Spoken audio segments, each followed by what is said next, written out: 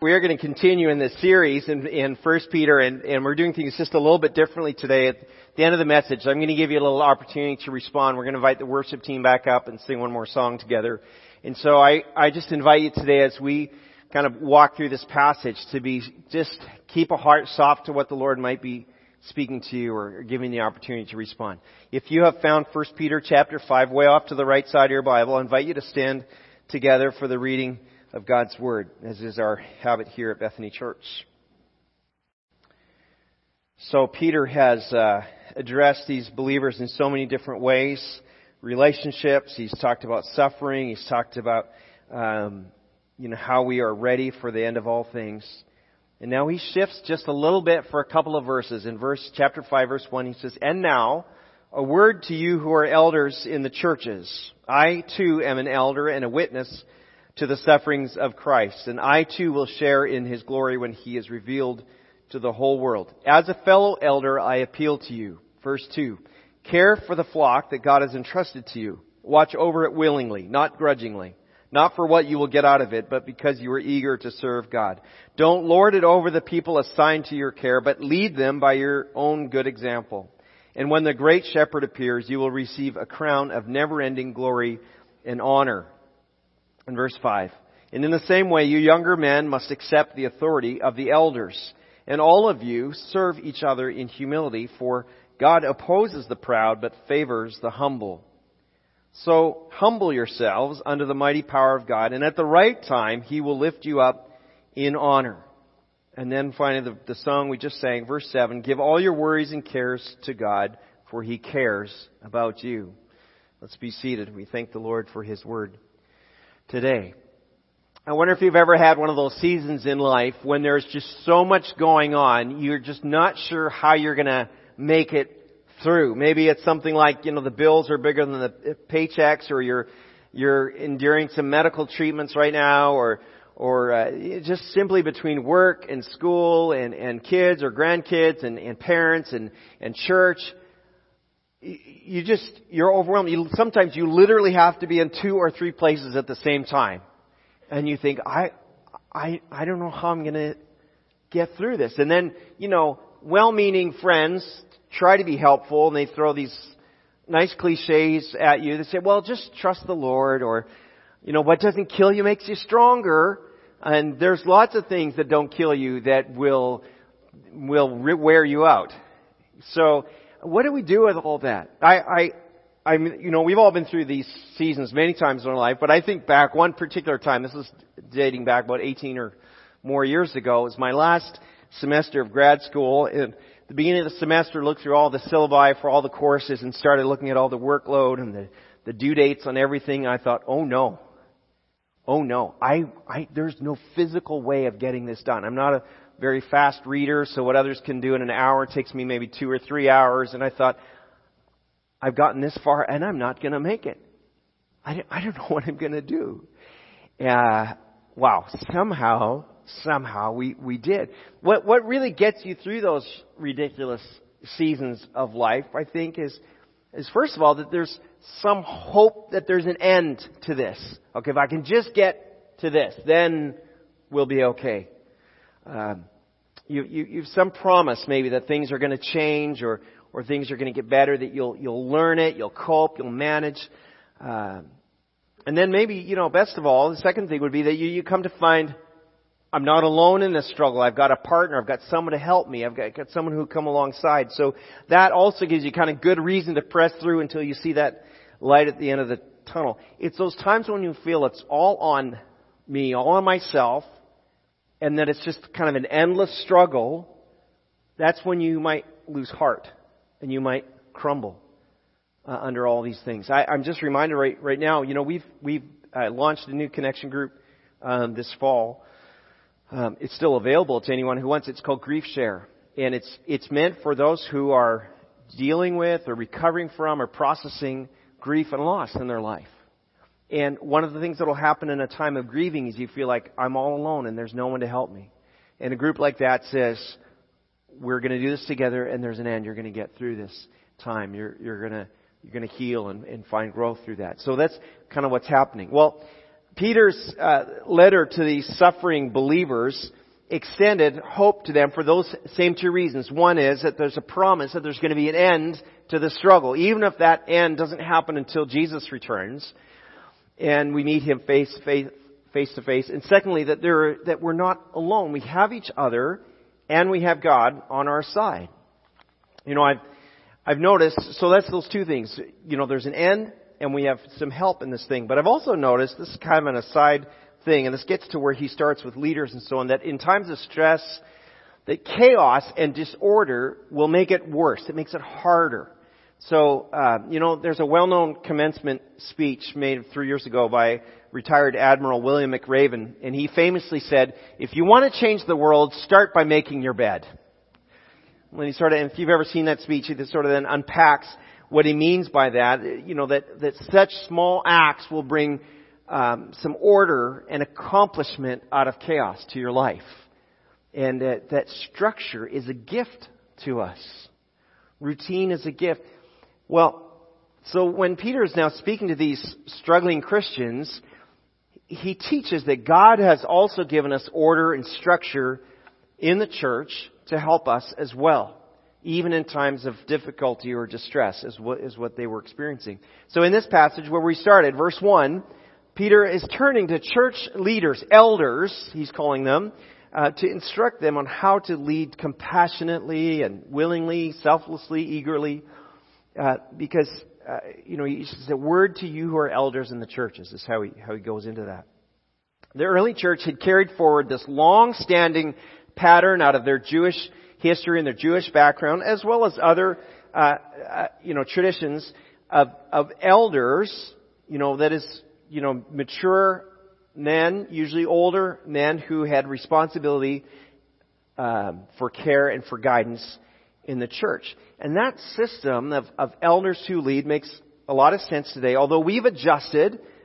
So we're not talking exclusively men and not exclusively older people, but rather based on gifting and spiritual maturity.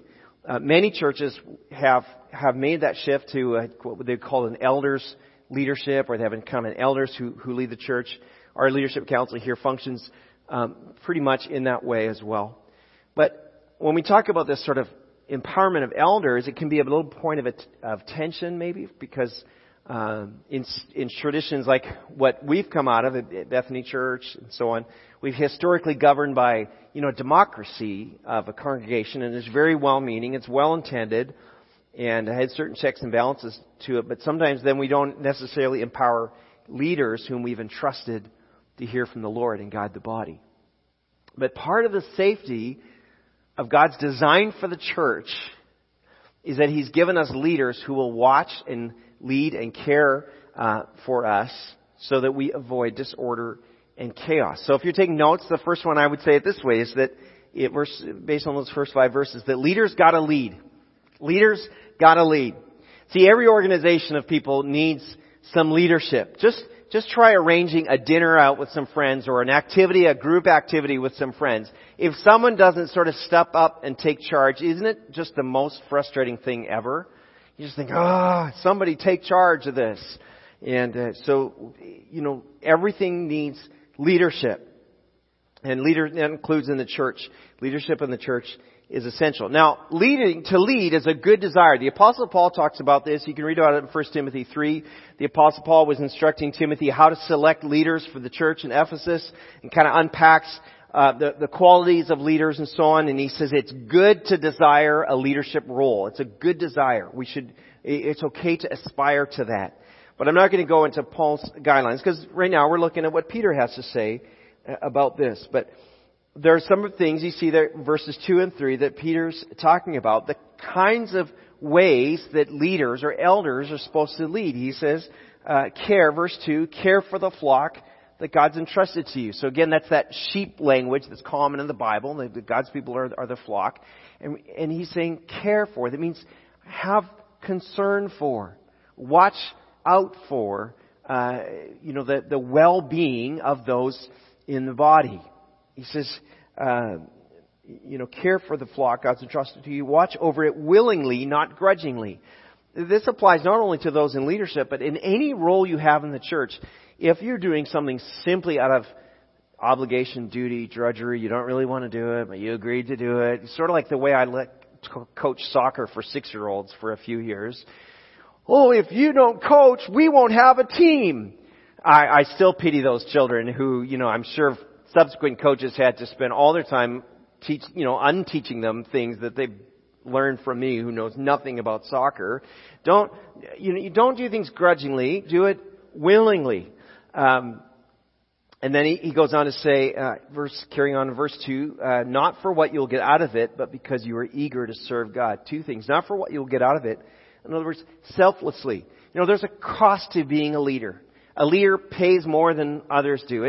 There's a higher price to pay for leadership than for followership. But we want to be selfless leaders and then eager to serve God.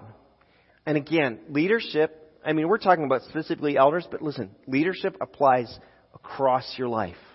If you're a parent at home, you're leading a child.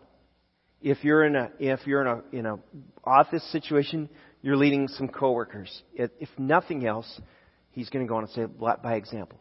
If you are serving in some capacity in the church, you're leading, even if it's one other person. If you're married and you've got no kids around, you're leading your spouse. Leadership is in our lives constantly. He goes on to say in verse 3, he says, don't lord it over the people assigned to your care. In other words, don't be mean and cruel and haughty and arrogant about it. Be gracious. I would say this is about being a gracious person. Be a kind-hearted, helping to lift other people up. And then finally he says, but lead them by your own good example. Sometimes I have to tell my kids, don't do as I do as I say. That's the reverse of what we're supposed to do, right? Have you ever found yourself saying like, okay, I know I did it that way, but you're supposed to do it this way over here. And we instead want to lead by good example. Not always easy to do, but it's what we're called to do. And that's what leaders in the church.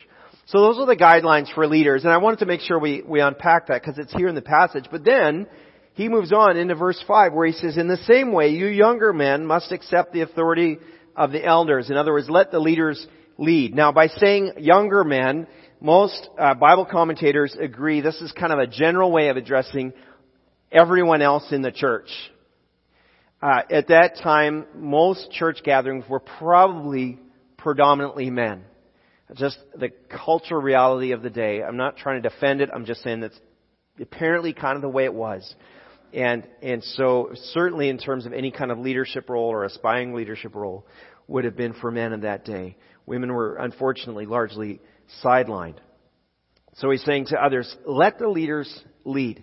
And it's not to say that those who are younger or other people in the church who are not in a, quote, leadership role have no influence. I don't know if you realize this, but most great revival movements, most great movements of God's people have largely been driven by younger people and young leaders. In part because they got frustrated with the status quo and they developed this kind of yearning, this hunger, this desire for God. That's always my hope for our younger folks. We've got a couple of churches right now in our city that are predominantly 20-somethings. And it's incredibly good stuff that's going on there because we've got these, 20-year-old 20-somethings who are just like desiring God and wanting to grow. And there's great preaching and teaching happening there. That is a great thing. And so I would just say, younger people, bring your influence, bring your desire to follow the Lord. But he's saying, let the leaders lead. Because when the leaders of a church are leading properly, when they're humble and willing and compassionate and so on, it really shouldn't be difficult to submit and let them lead. Now, no one wants the church to flourish more than its leaders, and let's say in our case, having a church that has some staff, which is what we have here at Bethany.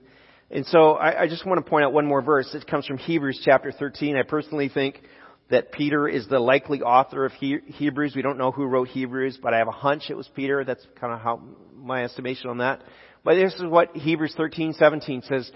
Obey your spiritual leaders and do what they say. Their work is to watch over your souls, and they are accountable to God. Give them reason to do this with joy and not with sorrow. That would certainly not be for your benefit. I just have to say here at Bethany Church, so many of you really do this so very, very well that it is, you make it easy for your leaders to lead, and that's a good thing. We select our leaders prayerfully and carefully, but then we need to let them lead. Now, I know it can sometimes be uncomfortable to let others lead us, especially if you feel like you know better, like you can see a better way through it, or what have you. But listen, if you want to lead, if I want to lead, I have to be led, right? If I want to disciple, or if you want to disciple, you need to be discipled. Around here we talk about this: attend a service, and serve in a service. So we attend one, serve in one, invite to one, and love one. And part of that is because I don't want you just always serving and never having the opportunity to be kind of built up again, to be kind of ministered to and be in the flow of what's happening in the life of the church. Nor do I want you serving all the time just attending all the time and never having the opportunity to put into practice the things that you're learning. So that's why we say there's that balance of attend and serve, so that if you want to be heard, you need to listen. If you want to teach, you need to be teachable. Those things always go together. We can't just have one or the other. Well, all of this is rooted. We're going to shift here a little bit. All of this is rooted in a very foundational quality for successful relationships in the church, and I would argue outside of the church as well, and for successful leading and following. And it's this thing called humility.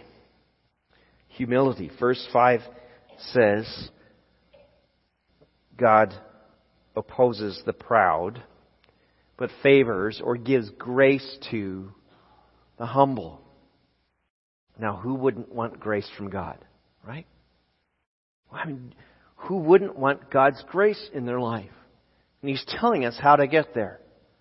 It's the path of humility. Now, let's talk about this thing about humility and grace. Some of us, and I've found myself in times this way as well, some of us are fighting life. You're fighting against your career, you're fighting your spouse, you're fighting your coworkers, your neighbors. Maybe you even feel like you're fighting God. Maybe fighting is the wrong kind of word to use. Kind of resisting, pushing back against, life and the counsel of good people in our lives. And we're restless. We hold against. We shove hard. We're discontent, and you're just like. We feel like things aren't really going our way. And part of the reason for that, or part of the problem for that, is a lack of humility. We're not willing to humble ourselves. We don't want to submit to God. We don't want to submit to leaders. We don't want to submit even to one another, as Peter also says there in verse 5, right? He says, all of you serve each other in humility. Serve each other in humility. And then he goes on to say in verse 6, humble yourselves under the mighty power of God. So what does that mean? Humility is a decision. It's a deliberate act to be humble. In other words, if you're taking notes, this is your second one in there. Humility is active, not passive. Humility is an active thing, not a passive thing. You see, sometimes we assume that, if someone's just quiet and just passive or compliant, that means they're humble. No, not necessarily. No one wants to think too much about being humble, right? It's just like, someday I'm going to write the book, My Great Humility and How You Can Have It Too. Like, you can't really think too much about being humble, because then you're like, no, I'm not really humble. So, how do we do this? Sometimes the person who's quiet and kind of passive or compliant up here, just under the surface, is just boiling with anger. They're just torn up. Maybe that's you. Maybe you look like you're just chill on the surface all the time, like a duck just coasting on the water, but underneath your feet are paddling in rage. And you're just angry all the time. Well, the problem would be that you have yet to discover this beautiful act of humbling yourself under God's mighty, gracious, generous power, or as it is literally in the text, if you're to kind of read a literal translation, he says, under God's mighty hand. Humbling ourselves under God's mighty hand. Of course, that means you would need to trust that God's hand is a good hand. That God's, hand is a kind hand. And that He's loving over you. But humility, let's just be clear, is not simply just passivity, just kind of going with the flow. Humility is an active, deliberate choice to not promote, myself, but to put my preferences and my demands aside so that I would desire God's ways for me and for others around me.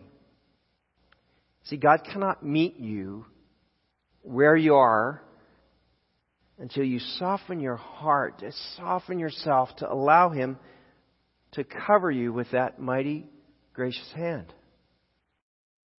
A while back, I don't know, early last spring maybe, our cat, there was something wrong with our cat, and unfortunately he didn't die. He was lethargic, he was complaining a lot, he was in pain, I think. So I was actually willing to help him. And yet when I would try to pick him up to treat him, he would just resist and squirm and scratch. And, without his submitting to me, it was really hard to help him. Some of us are that way.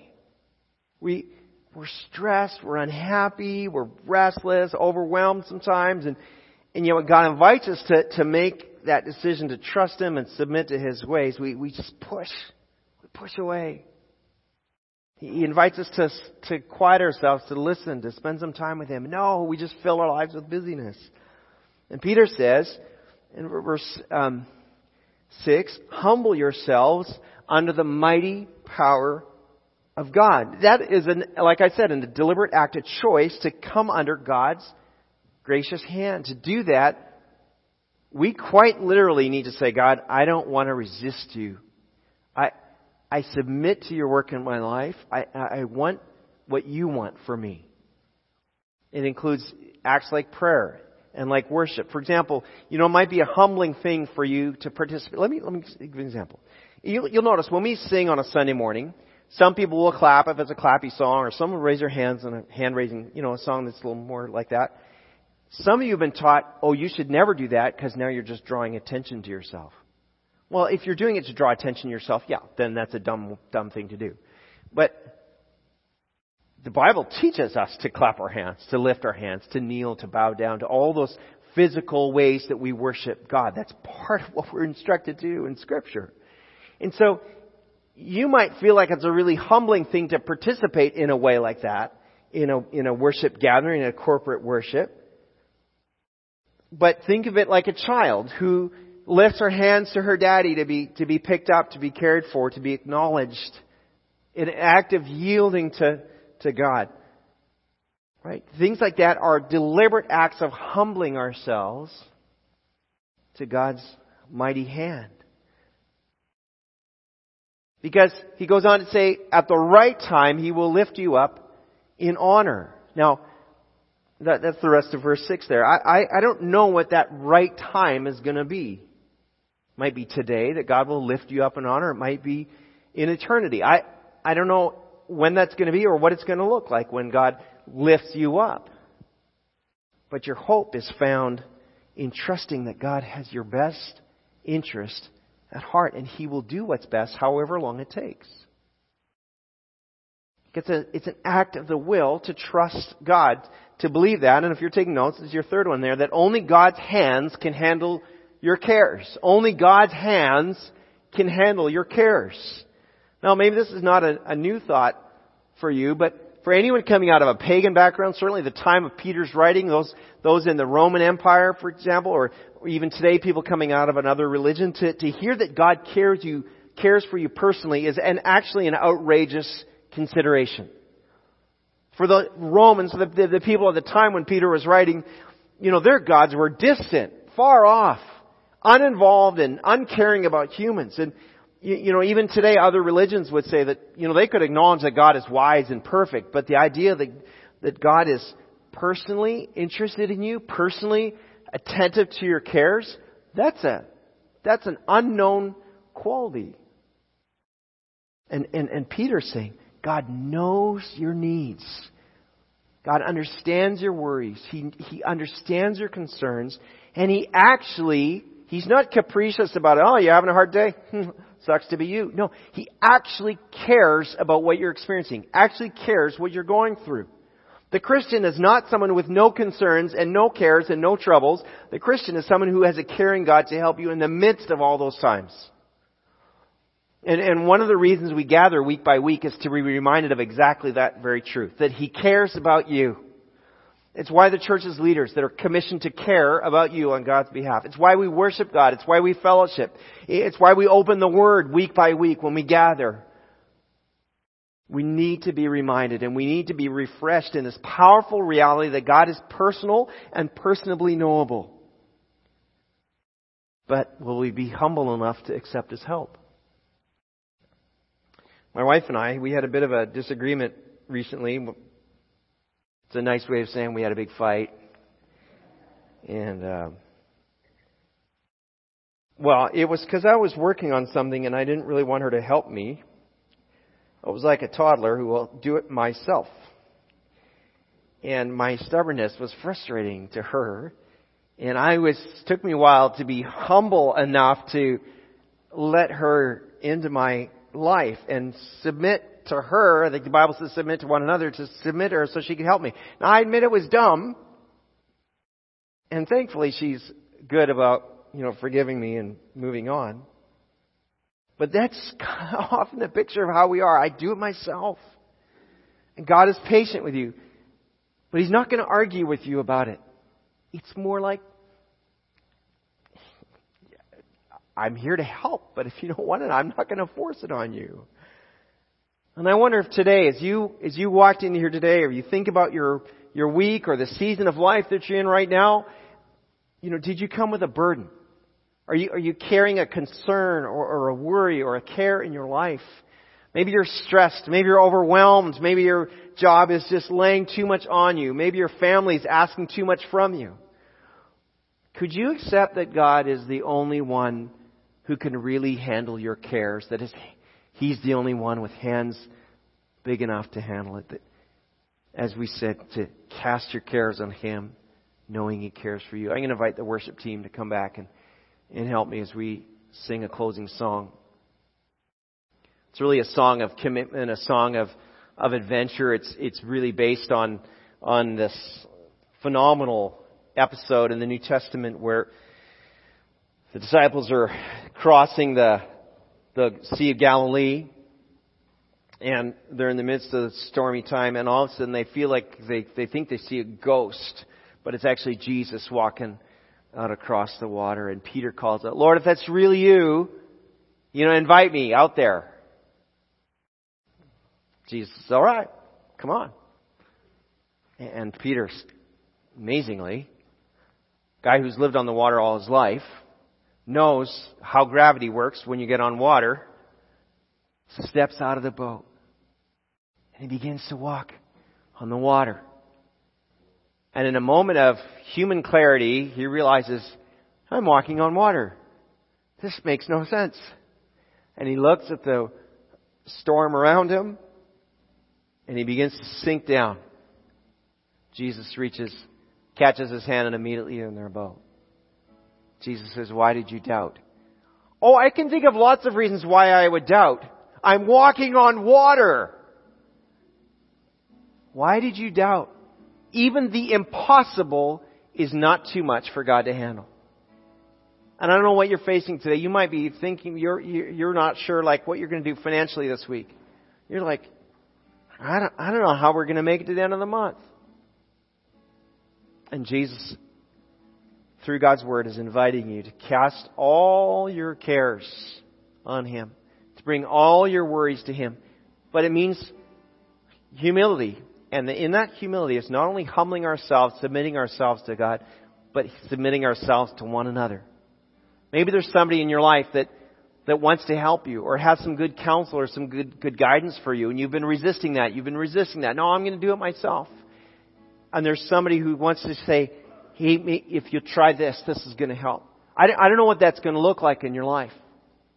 But if in any way you have been resisting God, if you've been stubborn, if you've been pushing back on people, I would invite you as we sing the song today to say, I'm going to humble myself before God and before people, and I'm going to cast all my cares and concerns on Him.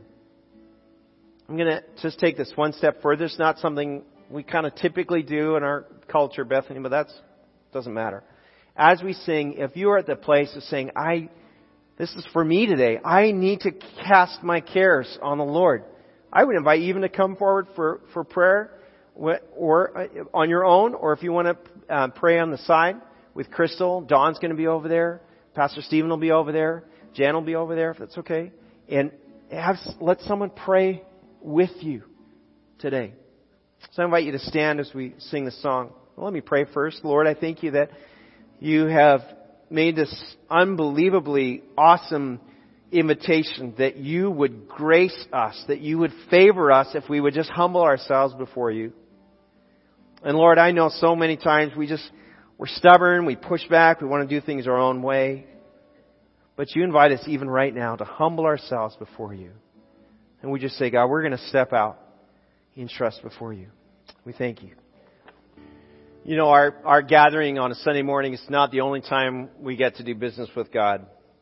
The beautiful thing about being able to cast our cares on Him is that you can do that at any point, any moment in your day and your week. You might wake up at 3 a.m. and your brain is going over something you're facing the next day. You know, that's a perfectly good time to cast your cares on Him. You're at the end of a long day and you're driving home. You're like, I'm exhausted. That's a good time to cast your cares on Him. There's never a bad time to do that. There's something powerful about doing that together with God's people. That's a good thing.